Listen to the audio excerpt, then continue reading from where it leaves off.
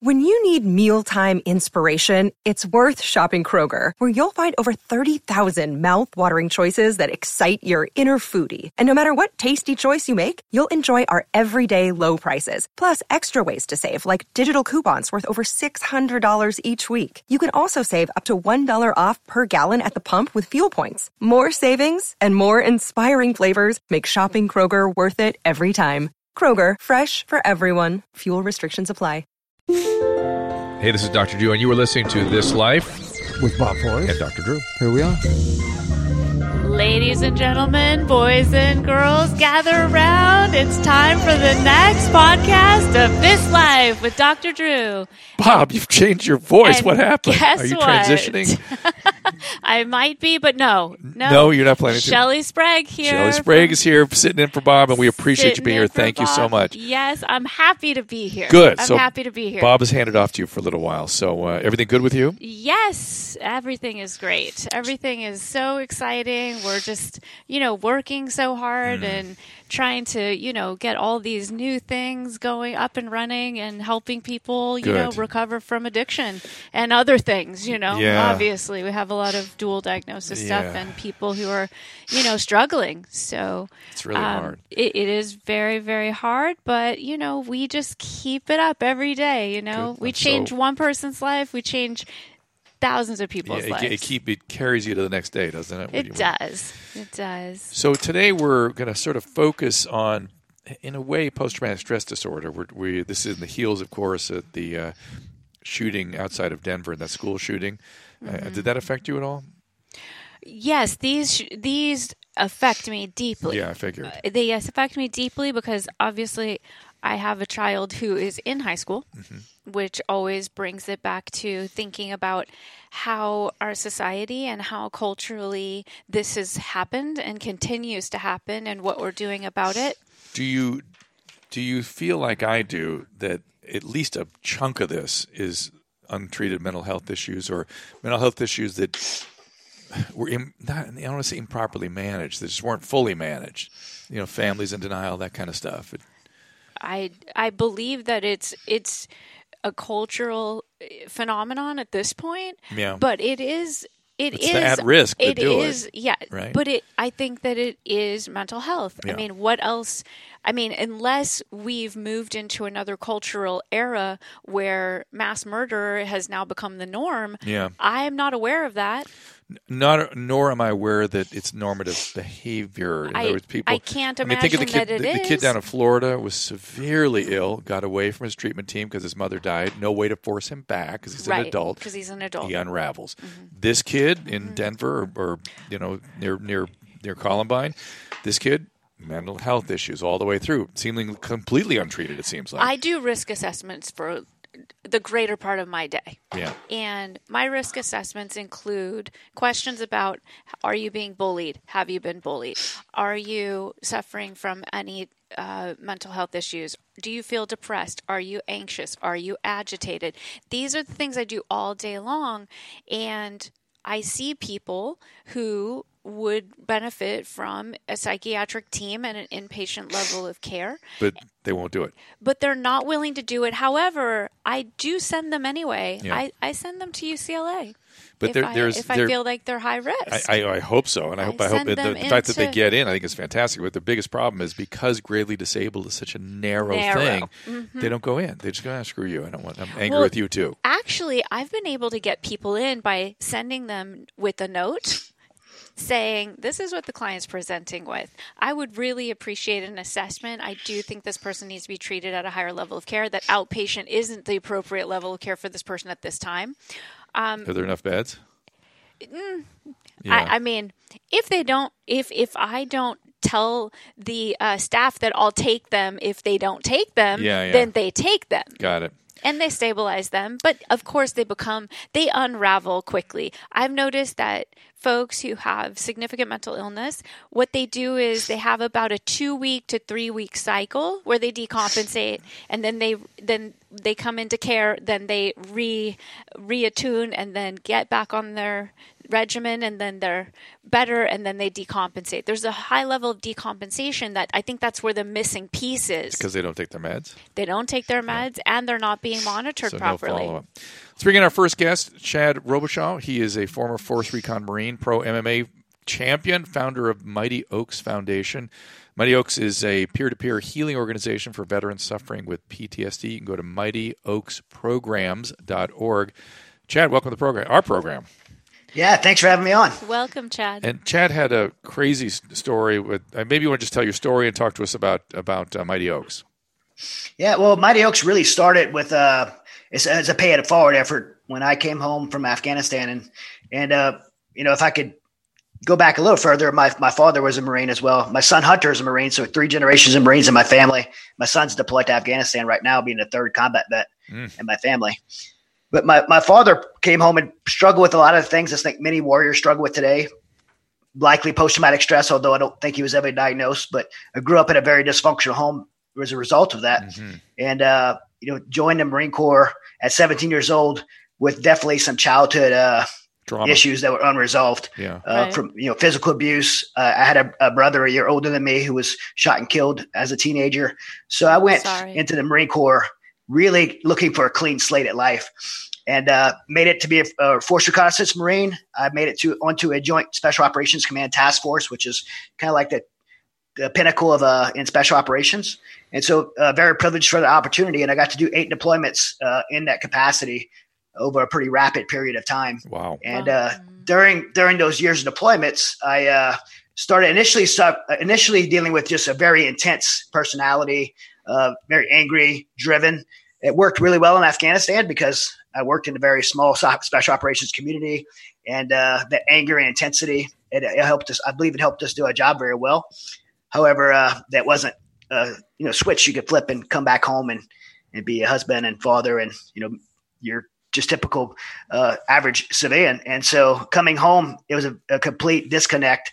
That anger would make it into my home, and it was very my family really suffered with me being just a tyrant in my home. But you're shining a light on not just PTSD, but that transition to civilian life is poorly attended to by the military, isn't it? It is. I mean, it's you have to think like I'm in Afghanistan one day under constant, doing operations that my team members' lives that are very high risk and doing things that are pretty insane. And then 24 hours later, I'm back home, walking, and my wife's cooking dinner and my kids are running around doing their normal thing. And there's just really no reacclimation. Yeah. Right. And, for me, that person, and I can give you many examples, like my home, it's a shame for me to say, but my home was not a safe place for my family. Like my wife and children were scared of me. I always share this story really just to give a picture of what my life was like at that time. My daughter was having a birthday party. I came home from Afghanistan. She was so excited because I was going to be back for her birthday. And she's just said that one little thing, because she's very opinionated, and that's just who she is. But she didn't like the icing on her cake. And I grabbed a handful of my little girl's birthday cake and threw her cake against the wall, destroyed my little girl's birthday. And that was just how I behaved at that time. And so my reaction, instead of addressing those things, was just to distance myself, really to protect them. And so being deployed was much easier than being home and having to integrate with my family. Sheesh. Right. Your Yeah, question, that's Shelley? difficult. Yeah, my question was, do they have any programs when you do come back? Is there any kind of debriefing available for you guys? Well, all the branches are different. All the commands are different. For me at that time, there was nothing like that.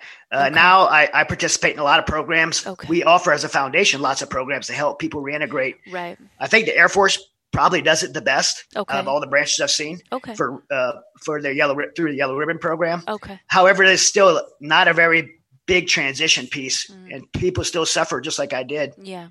The reason I brought this up related to PTSD, because for me, this was a gradual transition from anger and frustration to anxiety in different levels of just being unchecked, untreated, that resulted in me having physiological symptoms of panic attacks. Right. It started with my arms would go numb, my face would go numb. I'd feel like my throat was swelling shut and I couldn't breathe. Right. I didn't know at the time. You were such a charged autonomic state. I mean, your body was in this the fight or flight. constant state of arousal. Of course, it flips into panic once in a while. Yeah. Yeah, for me, that my particular job, I wouldn't go back on a base. So I lived in the Afghan community in the homes and ate dinner with their families and played soccer with their kids. And I was 24/7 in this state, and many of the guys I worked with were there too. Mm. And so when this started happening to me, I didn't want to say anything because I felt like the guys who I worked with would think I was weak and I'd be pulled out of my job.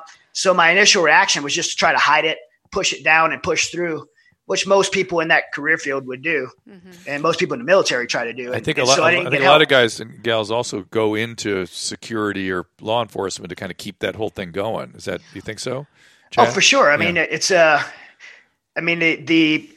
mean military guys transitioning into law enforcement? Yeah, absolutely. I mean, you try to stay in something you're familiar with, and high stress jobs feels right. If you could keep pushing and stay in that state, it feels more comfortable. With the central nervous system being so activated, it's almost like you're almost like not having to deal with feelings when you're in these heightened states. Well, you're the only feeling you need to worry about is arousal. And then when you come back down, you kind of crash.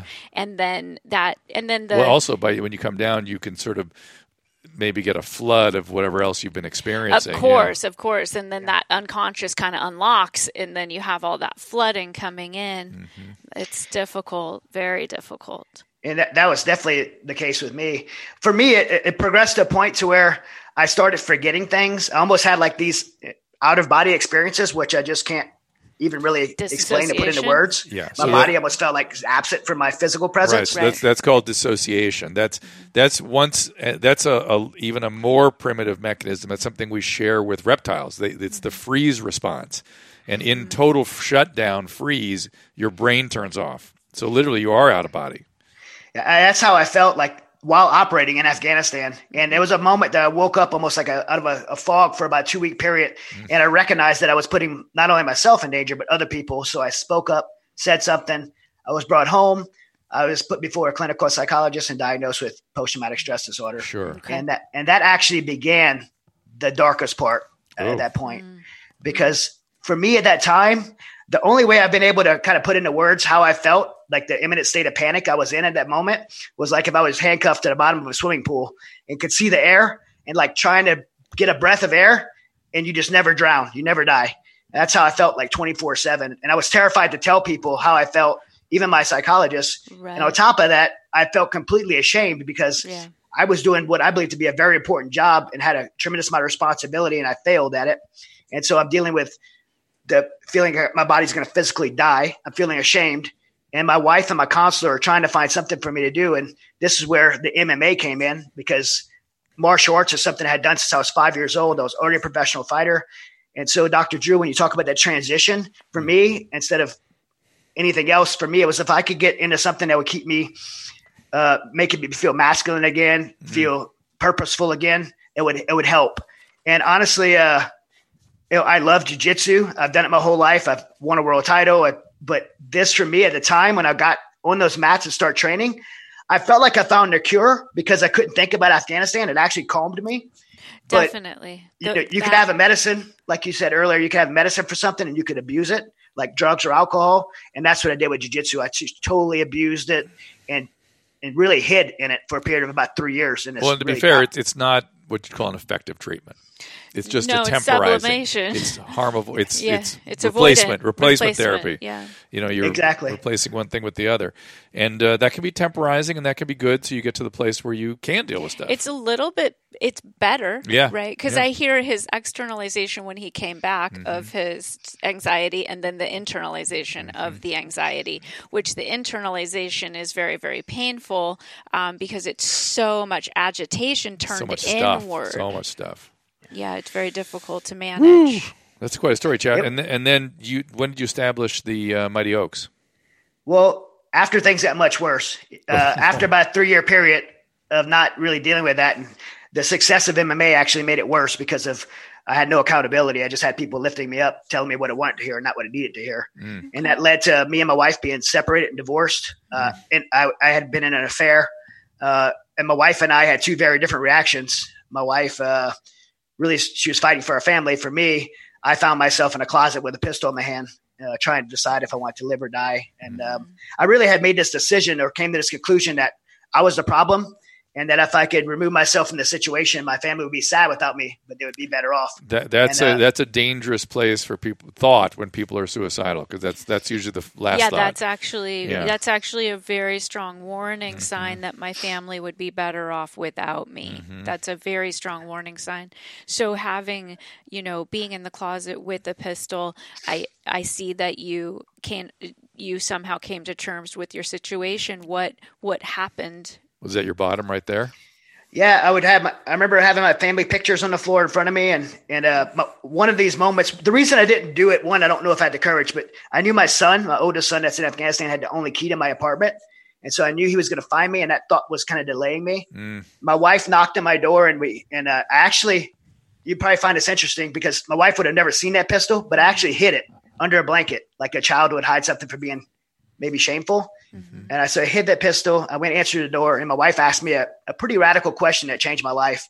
And she asked me how I could do everything I did to become a recon Marine, the training, the schools, the attrition rates that overcame, the deployments, the MMA stuff, cutting all this weight and training for these fights, like how I could do all of those things that require discipline. And when it came to my family, that I quit.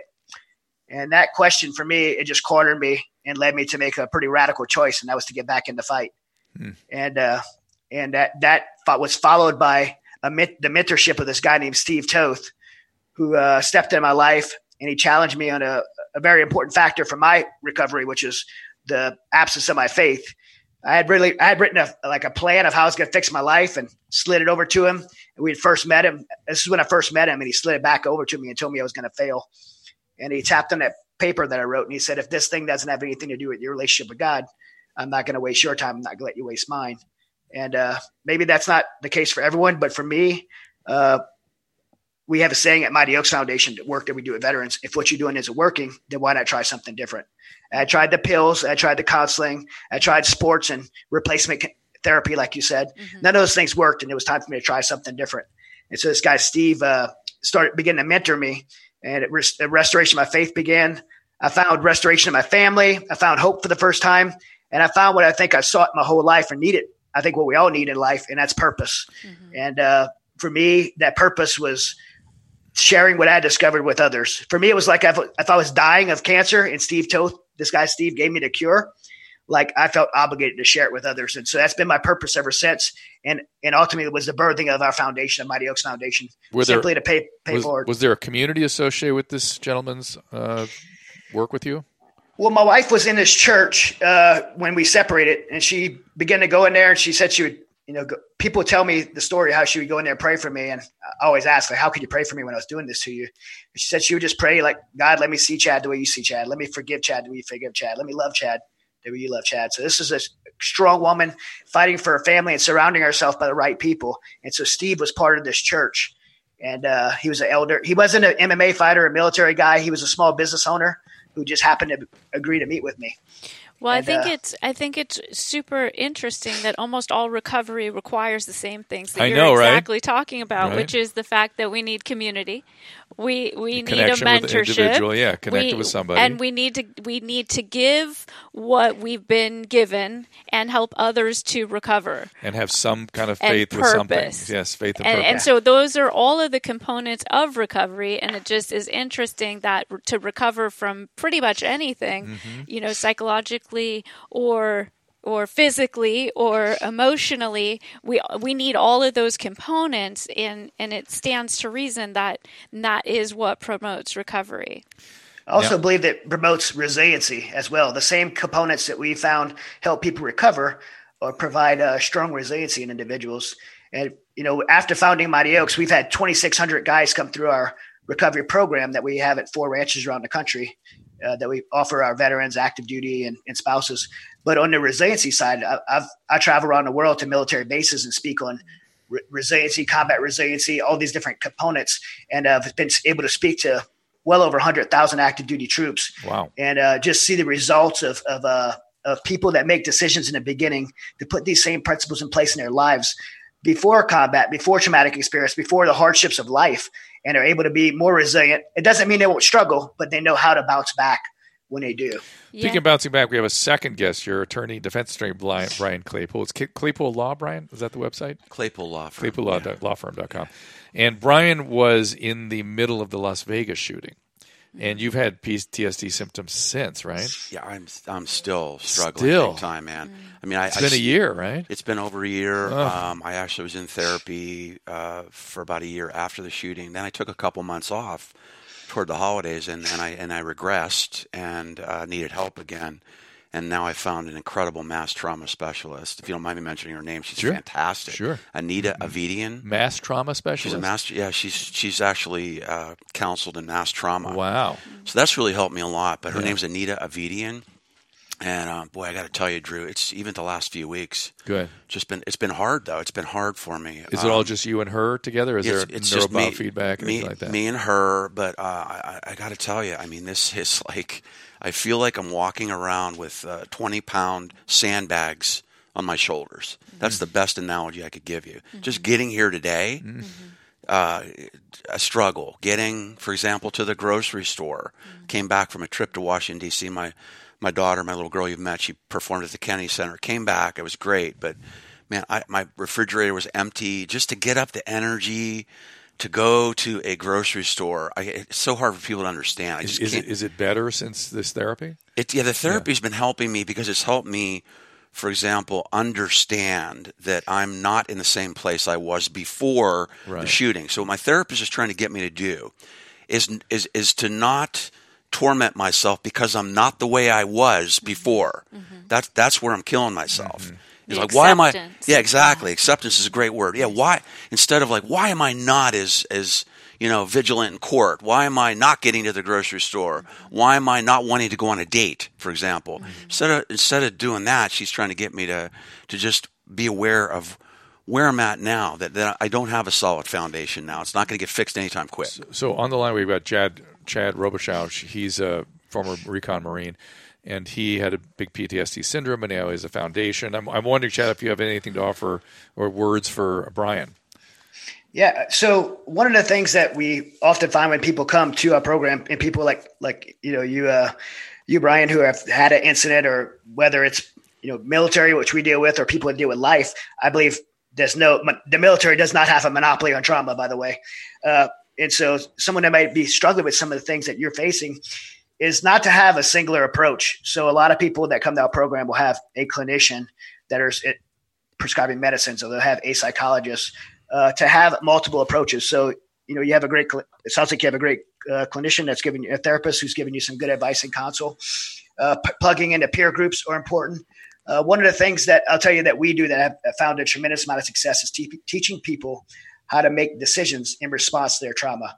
And what I mean by that is when we have guys come to our program, they will point every hardship of their life and every struggle of their life back to a specific incident. So let's say you're saying I'm not vigilant in court because this happened to me back in the Vegas shooting.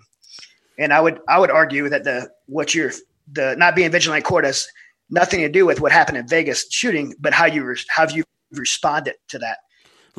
Can I acceptance of responsibility brings it back into your court to say you do have a choice, you do have control.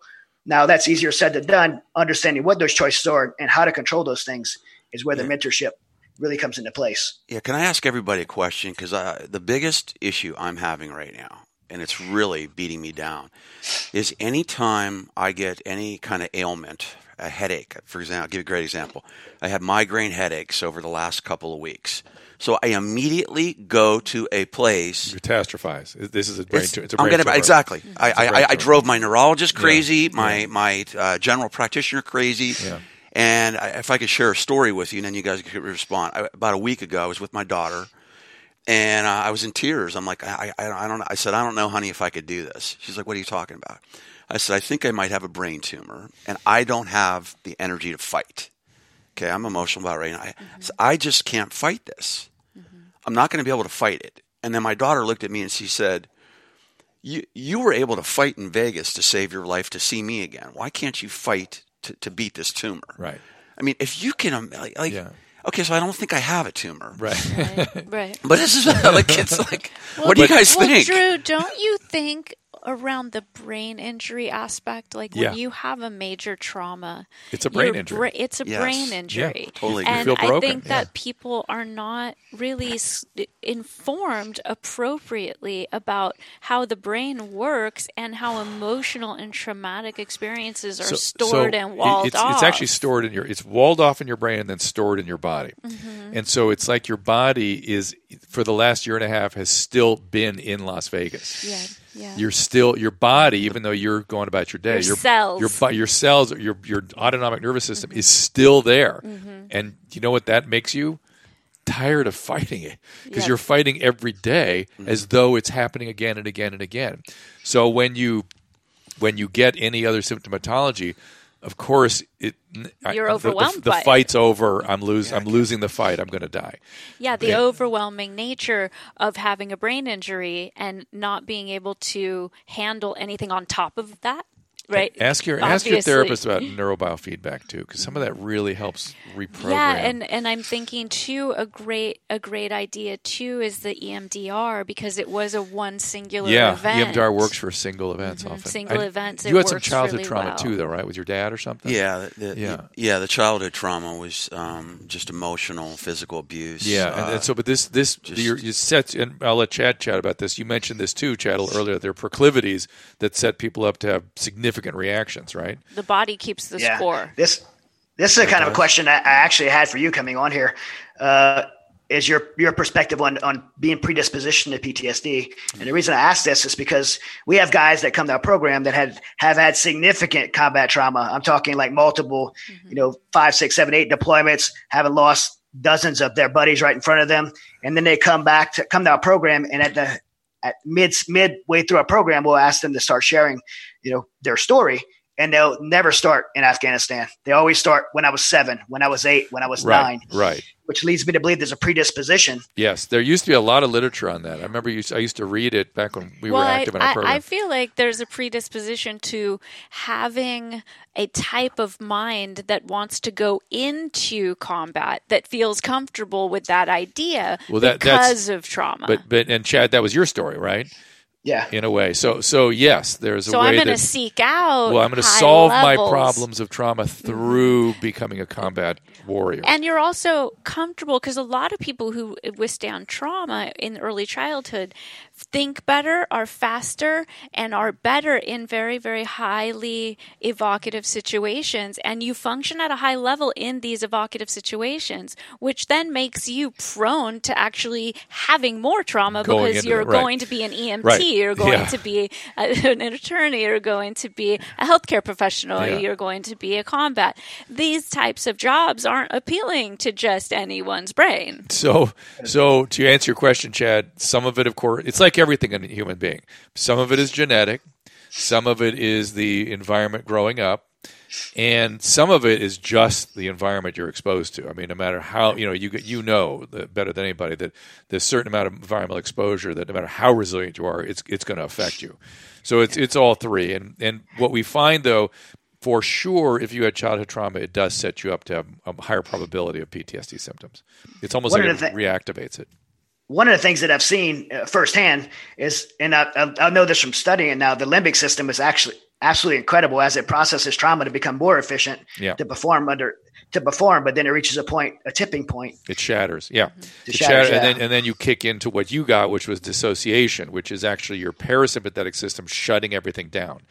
And it's really, it's the limbic system is what is all the information is coming out of the body and feeding into the limbic system, but it's actually the autonomic nervous system in your body that's having the problem. And the downregulation system becomes ineffective when you're in hyperarousal around the clock, because you're not using the downregulation system, and so it becomes inactive, and then you need medicine to push the downregulation system. Our bodies are designed to do both hyperarousal and then downregulation, but one or the other, not both simultaneously, at the same which is what trauma is. Right. I have a physiological question. Yeah. Kind of in the moment of combat to ask you guys. I don't know if it's appropriate because it has to do with shooting scenario. Go ahead.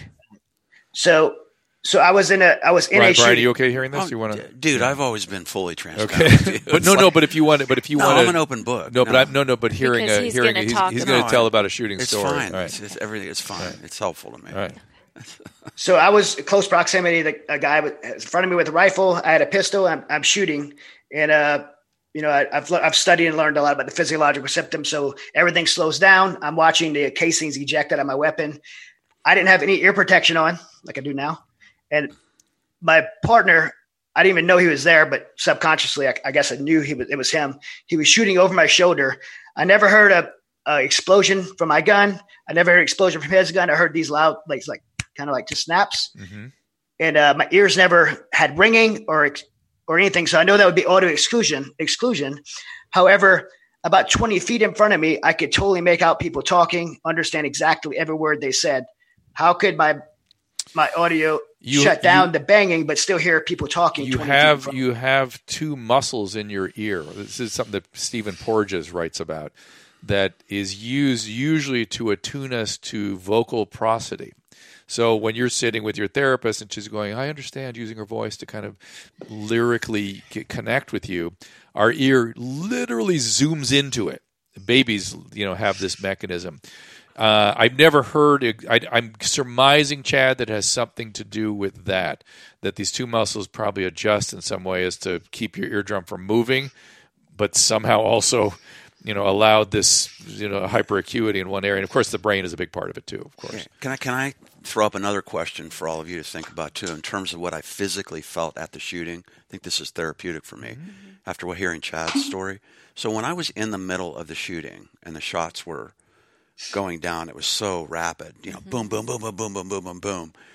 And I was expecting to die, during that first round. I just never thought I would survive. The bullets felt so close. Mm-hmm. And then there was a little bit of a break, right? Mm-hmm. And I remember my body gasping, like I couldn't even breathe. I couldn't breathe. I thought saliva was going to just spew out of my mouth. Like I was what am I doing? Mm-hmm. And I remember saying to myself, and I'm wondering if that's still, if this is always going to be with me. I said to myself, part of my soul is dead. Like I said, even if I live, I feel like part of my inner soul is decimated and destroyed. And here I am a year and a half later, and I am really struggling with the energy.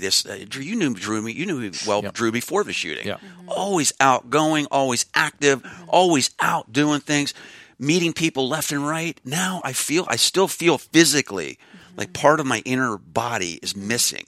Is that a figment of my imagination? No, or there's something physical. It's an injury. Yeah, it's definitely an injury. Yeah, and especially I think because when you get so traumatized, especially in one incident like that, your whole connection between your brain and all the way down your central nervous system, all the way down your spine, there's an interruption. And that interruption sounds like what you were receiving, the information around your soul being like you're decimated. And then I think in your limbic system too, your level of trust, your ability to trust. Right. So Thank you. Has got to be completely decimated. Right. Thank you. So not only there's you before the trauma and you after the trauma, right? And you sort of recognize that right in the moment. But I think what really died more than a part of you. A part of you was injured, but your sense of the world and your safe sense of yourself in the world is what really died. That's really the aspect that is painful. I want to thank you for mentioning trust. Yeah. Because I had trust issues before the shooting. Drew, we talked once before about it. With I didn't have a family foundation. Mom died when I was little. Dad was alcoholic. Okay. The emotional abuse. One time he pulled a gun out and pointed at me when he was drunk, and I thought he was going to shoot me in the head. Oh God! Anyway, that's before. Now after, so here I am with a single parent, got a little girl, still aspiring. Hey, one day maybe I'll get married, right? Maybe I'll have like a real family. Yeah. And here I am, the clock's ticking, and now I feel like I'm even worse off. Like now I can't even. I try to go on a date. I have trouble looking. Maybe you guys can call. I have trouble looking at the woman in her eyes. My head is shifting. Even my therapist is telling me, you can't, your head is moving, dude. Like, can't you focus? I have trouble. My point is, I now have trouble even trusting that I will ever experience marriage and a family. I'm even worse off than I was before. This is the same thought as I'm going to die. Yeah. This is the same. Oh, it's the same thing? Same stuff. All catastrophizing. Yeah, it's just catastrophizing. And so I can tell you, if you do work in therapy, and Chad, I'll let you ring in on this too, you will regain ability to connect. I think you'll be better. I would agree. I think you'll be better. You will be. I could, if you really do the work, which takes a long time. I can almost guarantee you, Shelley is right. You'll be better. These types. Why do you think I would be better? Because your original injury had, as you said, I've always had trust issue. Your dad with the gun already made closeness an unsafe place. Okay. Therapy can make it safe again. Yeah, you are going to, when you overcome and you reach your resiliency, you're going to be more well-rounded in all of the areas of life, and you're going to be able to connect with people. But you got to stay with it. You have to work towards you got to doing stay that. with the work. And I think the therapist, now that you're going to begin to trust, the therapist is going to mimic a whole relationship for you. Yes. That you're going to be able to learn to interface with these folks, and then when you go on a date, you're going to learn how to connect. You'll have a to template. people. You'll have a model for that connection. Chad, do you agree? I agree, and I could speak not only from helping other people, but from personal experience myself, because I struggled with a lot of things before this happened, just from childhood and from life. And this situation that almost crushed and destroyed me, ultimately now I feel like it's made me stronger. I learned how to manage historical issues of my past. I learned how to respond to things differently. When I talked about making choices, like now just because I'm in a better spot now doesn't mean I don't think about bad things that happened in Afghanistan in my childhood and losing friends and those type of things. I still think about those things, and they still bring emotion and hurt and pain and even anxiety at times, but I respond to them differently. And because of having experienced that, I've learned how to respond to hardships differently. And I think ultimately it's made me a more healthy person, a better husband, a better father. And ultimately it's really just brought me to a different place, and I'm pretty thankful to be in now. And that's what's very, very good about recovery in general. Yeah, it's why these are opportunities to. That's what we're interested in. That's why we don't like replacement therapies and stuff like that. We're interested in people flourishing, getting better than they ever knew they could be, and that's what these opportunities are if you stick with it. But before I go to break, Chad, I want to go back to that auditory thing you had. It's also possible that was just a perceptual distortion in the middle of a very or a distorted memory, even in a highly traumatizing situation. Okay, I'll be right back. Let's talk about CBD. It's, of course, everywhere today. It's a hot topic, and I get asked about it all the time. Bottom line, although there are way more claims, there is very little clinical evidence just yet. The science is lagging behind, but many people are using it and reporting anecdotally very good results. I want to first define exactly what we're talking about here. CBD, or cannabidiol, is an extract from hemp. And while you might associate it with marijuana, CBD is the non-high, non-rewarding component of hemp. And it's responsible for other effects, calming, sleep, not high. Now, about the products. There are a ton of them out there today. Forget the vast array of reported health benefits. It's important to be aware of what you're buying. I was recently introduced to a company called Select CBD, an Oregon-based company that focuses on high-quality ingredients and manufacturing standards, no hype. Their CBD-based products are available in a wide range of formulations and flavors, each of which is clearly described to you so you can make an informed decision without promises that seem too good to be true. Like I said, the reported benefits of CBD are compelling, and I'm excited to see how things develop with the science as this booming industry gets going. So if you want to try CBD, you might check out Select CBD. To learn more, go to drdrew.com/select. That is my site, drdrew.com/SELECT. For a limited time, you can save 25% at checkout with the code DRDREW. And we are back. We have another guest with us today. It's John Anderson. He was on a previous This Life podcast. John, and his wife, Moira, of course, we've got Brian and Chad still here. But John and his wife, Moira, and two girlfriends were part of the Las Vegas, Nevada mass shooting as well. And last we were talking to you, Moira was struggling a little bit, right? John? Yeah, she was struggling. Yeah, she was struggling a little bit because she wasn't used to this. She's never been around it. And so I would say that it was, somewhat traumatic to her. But, I think she's done extremely well, made a great recovery. And we were just talking about this last night. And she's doing phenomenally well. She's doing really well. And, John, you were in the military and seem to not have been affected by this so much. I really wasn't. I was in the Marine Corps for 4 years. I was in an infantry company. I was a machine gunner. I went to Lebanon in 1983 as part of the multinational peacekeeping force. I was there when they had the Beirut bombing on October 23rd, and I was involved in combat. And quite frankly, it really hasn't affected me. Why me? I don't know, but I mean, I have some of my own ideas, but it really didn't. And so then when the Route 91 event happened, it really didn't have an effect on me. And so, Chad, isn't this interesting? This is what we were talking about earlier, right? The predisposing risk factors John and Barbara must not have had, or whatever resiliency factors genetically, or whatever lack of trauma in their childhood, or whatever faith, whatever it is, they had it enough to deal with it. Would you agree, Chad? I would agree. And one of the things that I do want to speak on, not harp on, but speak on at least, is that, I believe, there's lots of factors for predispositions and particularly for resiliency. And I believe faith's one of them, listening to your other guests here from the Vegas shooting. And I forget the name of the one that's still struggling. No, she's not. Brian here. Brian. And, he even spoke about it. I believe, the wound is not just a physical wound. It's not just a mental wound. It's a soul wound. And if people believe, in faith or believe they're created or not, we were never created to see or experience things like that. So it is a deep soul wound. And I think the restoration of faith is a big factor in healing, but definitely a big factor in resiliency. Well, and John and Moira, that was part of you have a very strong faith-based view of the world, right? Yes? Yeah, we're both committed Christians, but I think one of the things that really helps both Moira and myself is that we do not look backwards. So let me just give you an example, is that there are times where I'll be, looking on YouTube and I'll see, because I'm, the Marine Corps was so important to me, I'll look at military videos or I'll look at stuff from Iraq and Afghanistan. And after a period of time, I started looking at this stuff going, you know what? This is not healthy for me to watch this. I used to watch some of the gun camera footage from the Apache helicopters as they were basically shooting terrorists. And at first, you kind of get this self-righteous stance that we're doing the right thing and all of that. But then I started to think, this is a loss of human life.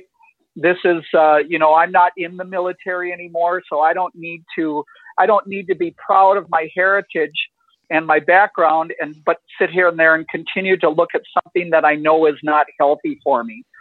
So as I, continue in life, I take that stance with a lot of things. There's music that I won't listen to. There's certain things I won't partake in because I realize that it isn't healthy for me.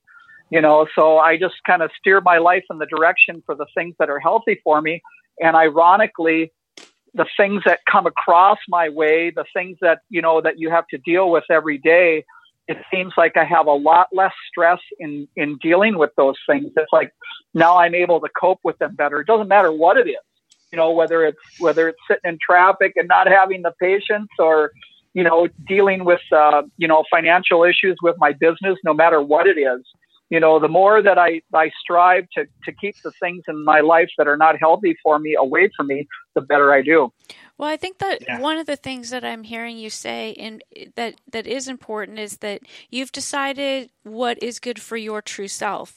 And that does heal people, because what is good for them and okay for them gives them a level of ownership over what they're going to allow in their lives and what they're not going to participate in. And that does bring down, a level of anxiety, because you're no longer exposing yourself to the injuries or the things that were bothering you in the past. So that does sound like you have much more availability for your true self and what is really truly works for you. I would argue, though, that the looking back it's good for a healthy person, but if you've been injured with PTSD, your body's in it all the time. It doesn't have to look back. It's always in it. Exactly. Yep. Correct. So, and that's what makes it tough. And the reality is, this is a new field, treating PTSD. It really is. Especially all the different types of traumas, because every type of trauma needs its own portion of specialty, and then we need evidence-based practices where we can then guarantee that if we do this, it's going to actually help this person. Chad, any comment? Oh, wait. Hold on. The producer has something. I do believe. I love what John's saying, and I also agree with what you said, Dr. Drew. I mean, John's basically put himself in a position where he's decided in advance how he's going to respond to certain things in his life based on the behaviors and choices he makes every day. That works. I believe in that. That's a big part of our methodology of how we help people at Mighty Oaks. I also agree with you, Dr. Drew, that when you're in the midst of just you just feel like you're drowning. It's not easy to do that. And that's where the right community being around you to help you through that. Isn't it interesting, though, Chad? Isn't it interesting that in a weird way, even though John doesn't really have a big dose of PTSD, he was doing this in a weird kind of way, the same thing you were doing with MMA, right? Yes. Sort of massaging this stuff. And we have a tendency to do that as humans. We re-traumatize ourselves. It's crazy. We have a compulsion to do it. I mean, isn't PTSD must be fascinating because, and I mean that in a good way, because you hear John's experience, and I'm happy that he and his wife are getting through it. But then you hear me, and I'm in here today. Well, you didn't hear Chad's. Chad's pretty intense too. But I to be fully transparent with you, when I hear John's story, I do start feeling a bit inadequate again. I would imagine you'd feel. What's wrong with me? You'd feel. You'd feel angry. They're moving through it, and here I am. You'd feel angry and broken. Angry and broken is what you feel. He may not have had the he did. One of the things that I would like to add is that if you were to look at me 20 years ago, I'm not the same person that I am now. Okay. I mean, I was a completely different person. I mean, that was 20 years. More easy to fly off the handle, more easy, to get angry, to get upset. I don't think a year and a half. So it's a process. It's a long process. That I have to take. Yep, it's a long. Exactly, it's a long process, and the best thing that I think I ever really learned, through my Christian faith is that I literally, some days I can take a day at a time, and sometimes I have to take it a moment at a moment. Now, as I've gotten more mature and as I've walked through this, it's not so much the moment by moment. Now it's like, okay, I'll just take it a day by day, and we don't know what tomorrow is going to bring. But there were days in my life that I literally had to take things moment by moment. Yeah. Mm-hmm.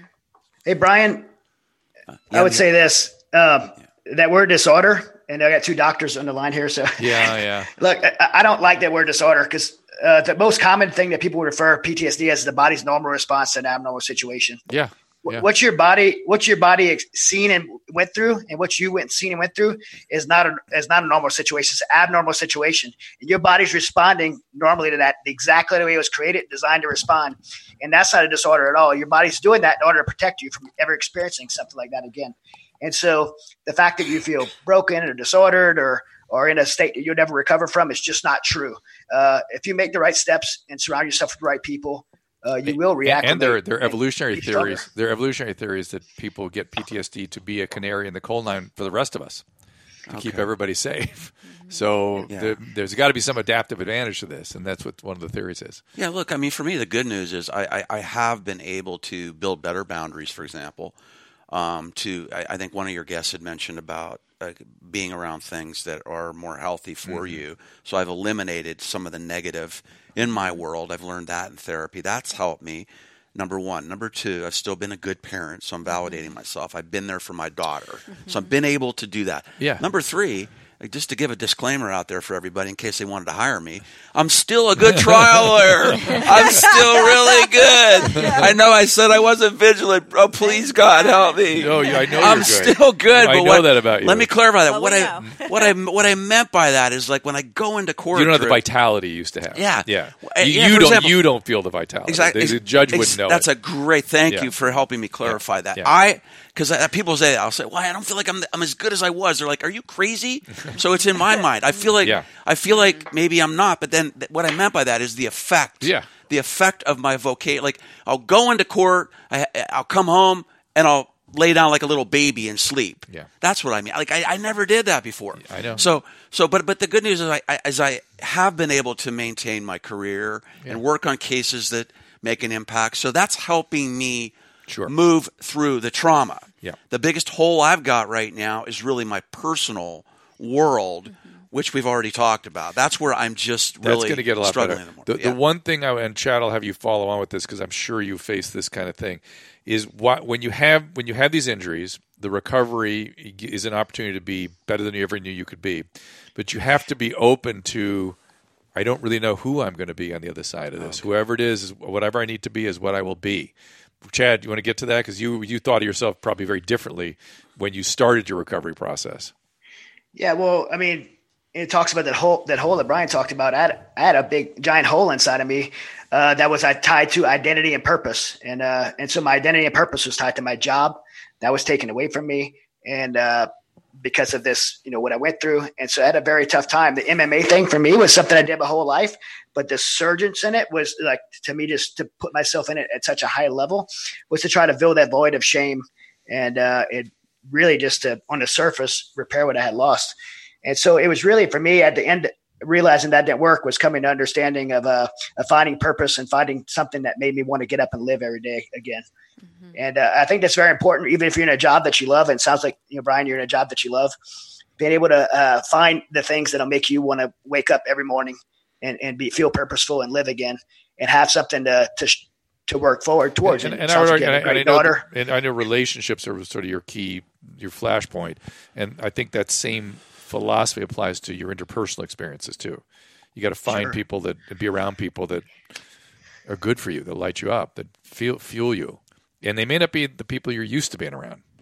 That's what I'm saying. You got to be open to. Yeah, the recovery process is a little bit. You have to withstand a little bit more intensity in people helping you, and to be able to tolerate that if you're not used to having a lot of therapeutic relationships in your life. Sometimes it's a little bit daunting to be around people who are so in tuned and so are available for you. But let me throw something out here though. Okay. We live, in my opinion, we live in one of the worst cities in the planet. Agreed. To be going through PTSD. Agreed. Let me give you a great example. Give you a great example. Walk down the homeless encampments. That's traumatic for me. It's not only that; it's the disconnect that I feel living in. You're this in your car city. all the time. Exactly. Yeah. And it's not a very strong community. Exactly. Based. I'm in therapy the other day. Actually, 2 days ago, Anita looks at me and says, she was kind of saying what you're saying, Drew. Hey, Brian, you to get your social life going again, maybe you join meetup.com or join a hiking club or something. And so I'm like, yeah. There's not going to be any hot girls in the hiking club. Yeah. All right. So then she says to me, then she asked me the $1 million question. Tell me a guy friend that you could really lean on. There you go. Okay. And you know what I did? Told her there was silence. Yeah. You just got it. Yeah. 3 seconds of silence. I'm sitting there racking my brain. Not that you're not a friend, Drew, but I just you're a friend. But, I get but look, I mean, that was an eye opener. Yeah. Who am I really? Who are my? Where's my base of solid friends out here? I'm just being real with you. No, that's a really. It's very hard out here. But here's the deal. That's the kind of thing. That's one little tiny thing. This is the kind of stuff that we're saying is going to make you better than you ever knew you could be. Because now you're going to be attending to stuff and now like you're that. questioning that. And you're going to try to find some quality relationships. Okay, you're going to be paying attention to this now. And this is something you didn't even know you didn't have, right? And now you need it, and you don't have it, and you're going to have to cultivate it. That's a good point. Chad? Yeah. I mean, this is a very important thing because so in our program at Mighty Oaks, we bring guys, and we have this intensive, this 6-day intensive that they first go through, and it's for PTSD, for guys who have struggled with trauma. And you would think the classes would be loaded with, what PTSD is and what it's not. And we spend 1 hour on PTSD, and what we spend the rest of our time on is daily choices in living. So we cover topics like margin. How do you manage your time? And someone might think, well, what's managing your time have to do with PTSD? Well, if you already have stress, anxiety, and you're trying to fit 26 hours in a 24-hour day, it's not going to go well. Another topic that we have is brotherhood, and that's understanding how to have relationships with people in your life, like the ones you seem that Brian is lacking, because we really understand that most people in your life most people's lives are filled with just surface level relationships. Exactly. And you don't have anyone to go to in those dark times. Mm-hmm. It's such a big factor in the recovery process. Especially if you don't trust people. John, do you want to talk to that? Well, that's sort of where that void that's what motivates the void a little bit. John, you want to address this at all? He's still there? Go ahead and say what you just said again. I need to hear it again one more time. The importance of relationships and if you're a male, other males that you could really count on. Oh, I can. I'll tell you what. This is something that is right near and dear to my heart, and it's actually something that I recently learned about myself. But for the majority of my life, I've been kind of like a lone wolf because I've just kind of gone and done my own thing. And I thought to myself that I was just typically a lone wolf, but what it was is that I just really wasn't an extroverted person. And the relationships that I was seeking out was not in large numbers. Like, for example, my wife, she loves a full house. She loves all kinds of people being over and things like that. But I'm more a one-on-one guy. And what I can tell you is that about 15 years ago, I developed a relationship with a strong Christian man that just basically presented himself to me. And he said he really felt led to mentor me. And I can tell you that one-on-one relationship that I had with him and the accountability that I had with him was paramount in me growing and becoming a better man. And even actually, getting over some of my, what I would label as emotional immaturity and even some of my anger and things like that. And by moving forward with that relationship, it really helped me, but it didn't really change me from being an extroverted person or an introverted person. Right, that's your because I'm still that way. Right. I still seek out one-on-one or one-on-two relationships, and I've realized that that's just my personality. Right, right. And but this is something, Brian, that Shelley and I know well, and you're hearing over and over and over the same thing, is that we affect each other. Brains change other brains. Central positively, positively and negatively, but also very positively. And so that time spent with other attuned others, in whatever context works for you, that's where your brain regrows stuff. Literally, that injury heals. Literally. I totally agree with that. I was, just to be a little bit transparent, probably about 12 or 13 years ago, I was in a men's group for men that were abusive to their wives. And I never really thought I was abusive, but I was recommended to go to this group. And I met with the pastor of my church who had met with me for 3 years and listened to me complain about, things going on in my marriage. He met my ex-wife one time and he said, John, I really, really think you need to go to this class. This is not her. It's one visit. It's not her. It's you, John. Yes. And he said to me, he said, I really think you need to go. And I said, well, I don't think I need to go, but I trust you, so I'm going to go. After going there for 8 weeks, finally the light bulb just clicked on one day, and I realized that there were some elements, not by and large, but there were some elements of me that were emotionally abusive. Mm-hmm. Yeah. And, so one thing that I learned in this class, Dr. Drew, was that one of the things that you were talking about is this couple had been involved in a seminar with some doctor in Denver, Colorado. And he was saying that your neural pathways can reform. Yeah.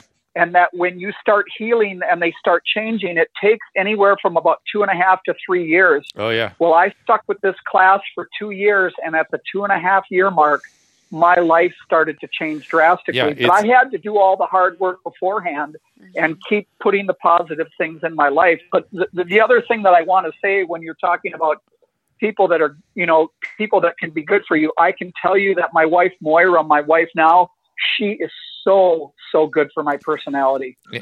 I mean, it's phenomenal how good she is for me, for who I am. Well, and be fair, you've done a lot of work to kind of make to receive that. To make that connection deep.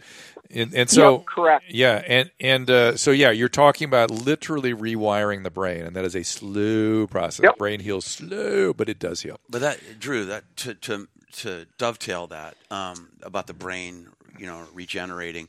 So Anita, my therapist, asked me a great question the other day, just like what we're talking about, because she felt like I was pretty down, disconnected. I don't really have a lot. I sound like a loser today, but she's like, you don't really have any friends. Oh, no judging yourself. No judging yourself. I feel like a big L on my forehead today. No, we don't feel that way. All right, interestingly, you feel that way. Well, I feel I don't feel real connected here, but she did help me feel a little bit better with this question. She said, "Where do you go where you do feel a little bit more connected?" Mm-hmm. Great question, right? Mm-hmm. So she's probing. Mm-hmm.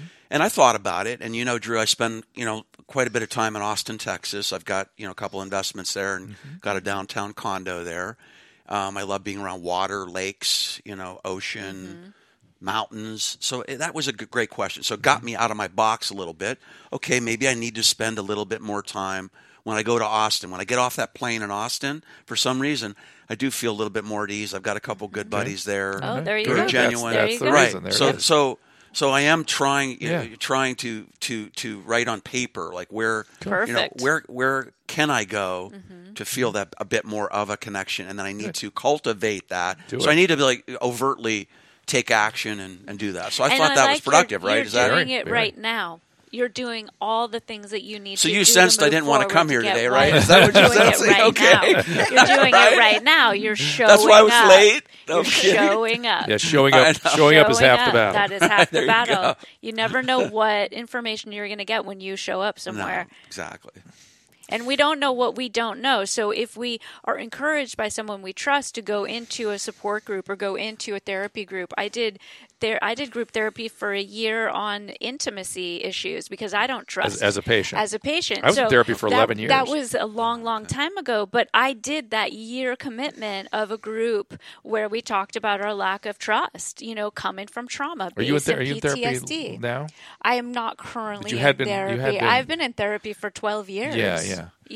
So this doesn't come just overnight. I don't know what I don't know, and I can't learn what I don't know in isolation. It's a lot of it is experiential too. It's not intellectual. It's not about talking. No, it's very. It's hard to even put it into words. So just prepare for that. It's about doing these things. And what do you mean it's experiential? Like John said, doing something. Like John said, the light sort of his perspective changed all of a sudden. Like all of a sudden he's in a different place. All of a sudden he's a different person. How did that happen? That was not intellect. He didn't decide. Not a thinking thing. That was just he was all of a sudden looking at himself from himself being in a different place, in a different state. John, would that be? What it was for me was this: is that every week I would go to this class, and I committed to going to this class for 1 year, and you were only allowed to miss 2 sessions, and that was it. So you had to be very committed to it. So I committed to it. So at the 8th mark, I was listening to what they normally talk about, and there's different subjects on emotional abuse and stuff. That night, because I was separated from my current wife, I was actually living in my travel trailer in Wisconsin, 20 and 30 below at night, and I was taking care of my elderly parents. I was sitting there on the couch watching some TV, and I was watching my father talk to my mother. And I listened to the tone he used, the mannerisms he used, and all of a sudden it just went on. That's exactly what I'm doing. Mm-hmm. Yeah. And that's defined as emotional abuse. You experienced and now I've got to change that. Yeah, you experienced it differently. Mm-hmm. Well, guys, listen, it's been a very interesting conversation. Let's sort of wrap things up here. Chad, any last thoughts? No. I just one last encouragement for Brian is as you make steps forward, you see something that pops up again. Don't let it set you back. I mean, right now, my son's in Afghanistan. I've been there 8 times. I've buried friends from there. Not an easy place. So I find myself lately having anxiety, nightmares that I never had before. But the way I respond to them differently, knowing who I am, how to move forward, it's really changed the way I handle this and my wife and I. So thank you, Chad. Thank you for your story, Chad. And your service. Thank you for your service. And the organization, which is Mighty Oaks Foundation. You go to mightyoaksprograms.org. I beg your pardon, mightyoaksprograms.org. John, thank you as well. Any last words? Yeah, just Brian, that if you're struggling, one of the things that I used to do is that every time I had a negative thought or a negative feeling, I would replace it with 3 good positive thoughts or 3 good positive feelings. If I had to take a moment to literally force that negative thought out of my head, I would. But I would replace it with 3 good things. Yeah, thank you, Chad and John. And my final comment is more of a question, if we could answer quickly. How do you guys and everybody deal with the agony of me feeling like people don't understand me? Oh, that's a good one for Chad. Chad, go ahead. Chad deals with that all the time. I feel frustrated. I'm sure you deal with that Nobody all the time. gets me.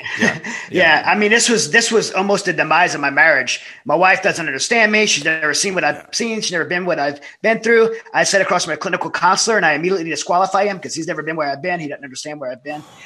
They don't have to understand. I'm glad my wife's never been to Afghanistan and can understand where I've been. I'm so thankful that the majority of the world wasn't at Las Vegas shooting and experienced that. And for you to understand that that's, something you've endured and not people aren't going to understand what you've been through. But even though they don't understand what you've been through, people still can offer guidance, comfort, friendship, and support to you, despite the fact that they don't understand. It's why we put people in groups with other trauma survivors or find a similar kind of trauma, because it's more efficient connection. You'll feel more trusting. You'll feel more understood. It's we're trying to get you to connect, and that's one way, one road in. It's not the whole story, but if it's something you want to do, you should talk to that therapist about it. And is there any foundations that have been developed for that particular incident? And has anyone gone forward to do any type of community-based groups? Yeah, there are what's called survivor groups in many different cities. From the Vegas thing. Yeah. Oh, yeah. There are a lot of different cities. You should go visit that. Yeah. You should visit. I think maybe a piece. Right, but doesn't fix the problem of when I have to explain to somebody why I don't want to go out on a Friday night, why I don't feel like being around you. You don't owe anybody any explanations. You don't owe them an explanation, not at all, not one bit. And I would agree with what Chad had to say. I am glad that my wife does not understand what I saw when I was in Lebanon. I mean, it was horrific, and she doesn't need to. But here's one thing that I learned about that, is that if I keep reaching out, expecting people or wanting people to understand me or understand where I'm coming from, the only thing it did was isolate me. Yeah. So as a defense mechanism, I hear that kind of comes up as a defensive. Keeps you untrusting. It does keep you untrusting. Keeps you locked. It continues to push that agenda. It's all right. It's a normal part of this whole syndrome. It's very all right, gentlemen. John, Chad, thank you so much, guys. We appreciate it. And Brian, thank you for sharing that. Thank you so much. Thank you so much. Hey, don't send me a bill for this session. No, but bottom line is, and I know everybody feels this. I am so sorry you were suffering. I'm sorry you're suffering, but I'm in a strange way almost thrilled that there could be some real stuff on the other side of it. Drew and I don't like to there will be. There will be. You're already in the process. Yeah, you're already in the process by coming here today and talking out loud about where you're at. Well, if I ever get married, you four are invited. All right, we're going. Party. All right. All right, guys. Thank you. Thank you, Shelley. Great job as the host today. What's that? Happy Memorial Day. Happy Memorial Day, everybody, and we will see you next time. All right, that's about it for this episode of This Life. Thanks for listening and subscribing on your favorite platforms. Rate us 5 stars and tell a friend. Also, be sure to visit drdrew.com for the latest news. We'll tell you where you can find all of our health-related content, including the latest in-depth series, The History of Opium. You can now listen to it on the Weekly Infusion podcast. We have some great and very interesting and appropriate interviews with key historical players in the history of opium. We're excited about our newest podcast, Dr. Drew After Dark, which has been described as a dark web reboot of Loveline. It's the hottest guest spot for all the most popular comedians. Beware, it is for a mature audience. It is kind of a reboot of Loveline. You can hear the episodes first in a podcast form Thursday. Then on Friday, you can watch all the video episodes when the YouTube page drops on the Your Mom's House YouTube channel. New episodes every week. Subscribe, tell a friend. Also on Doctor.com, you can find Swole Patrol, our health and fitness podcast with Mike Catherwood. If you want something a bit more refined that will expand your intellectual horizons, please subscribe to the Dr. Drew podcast, where I feature a wide variety of very interesting and important guests. Get in-depth interviews there. Last but not least, me and Adam and Dr. Drew Show podcast. It's a lot of fun, and we are still together, and you can get it 5 days a week. So go to drdrew.com, please tell a friend, and we thank you for it. And thank you for listening. We'll see you next time.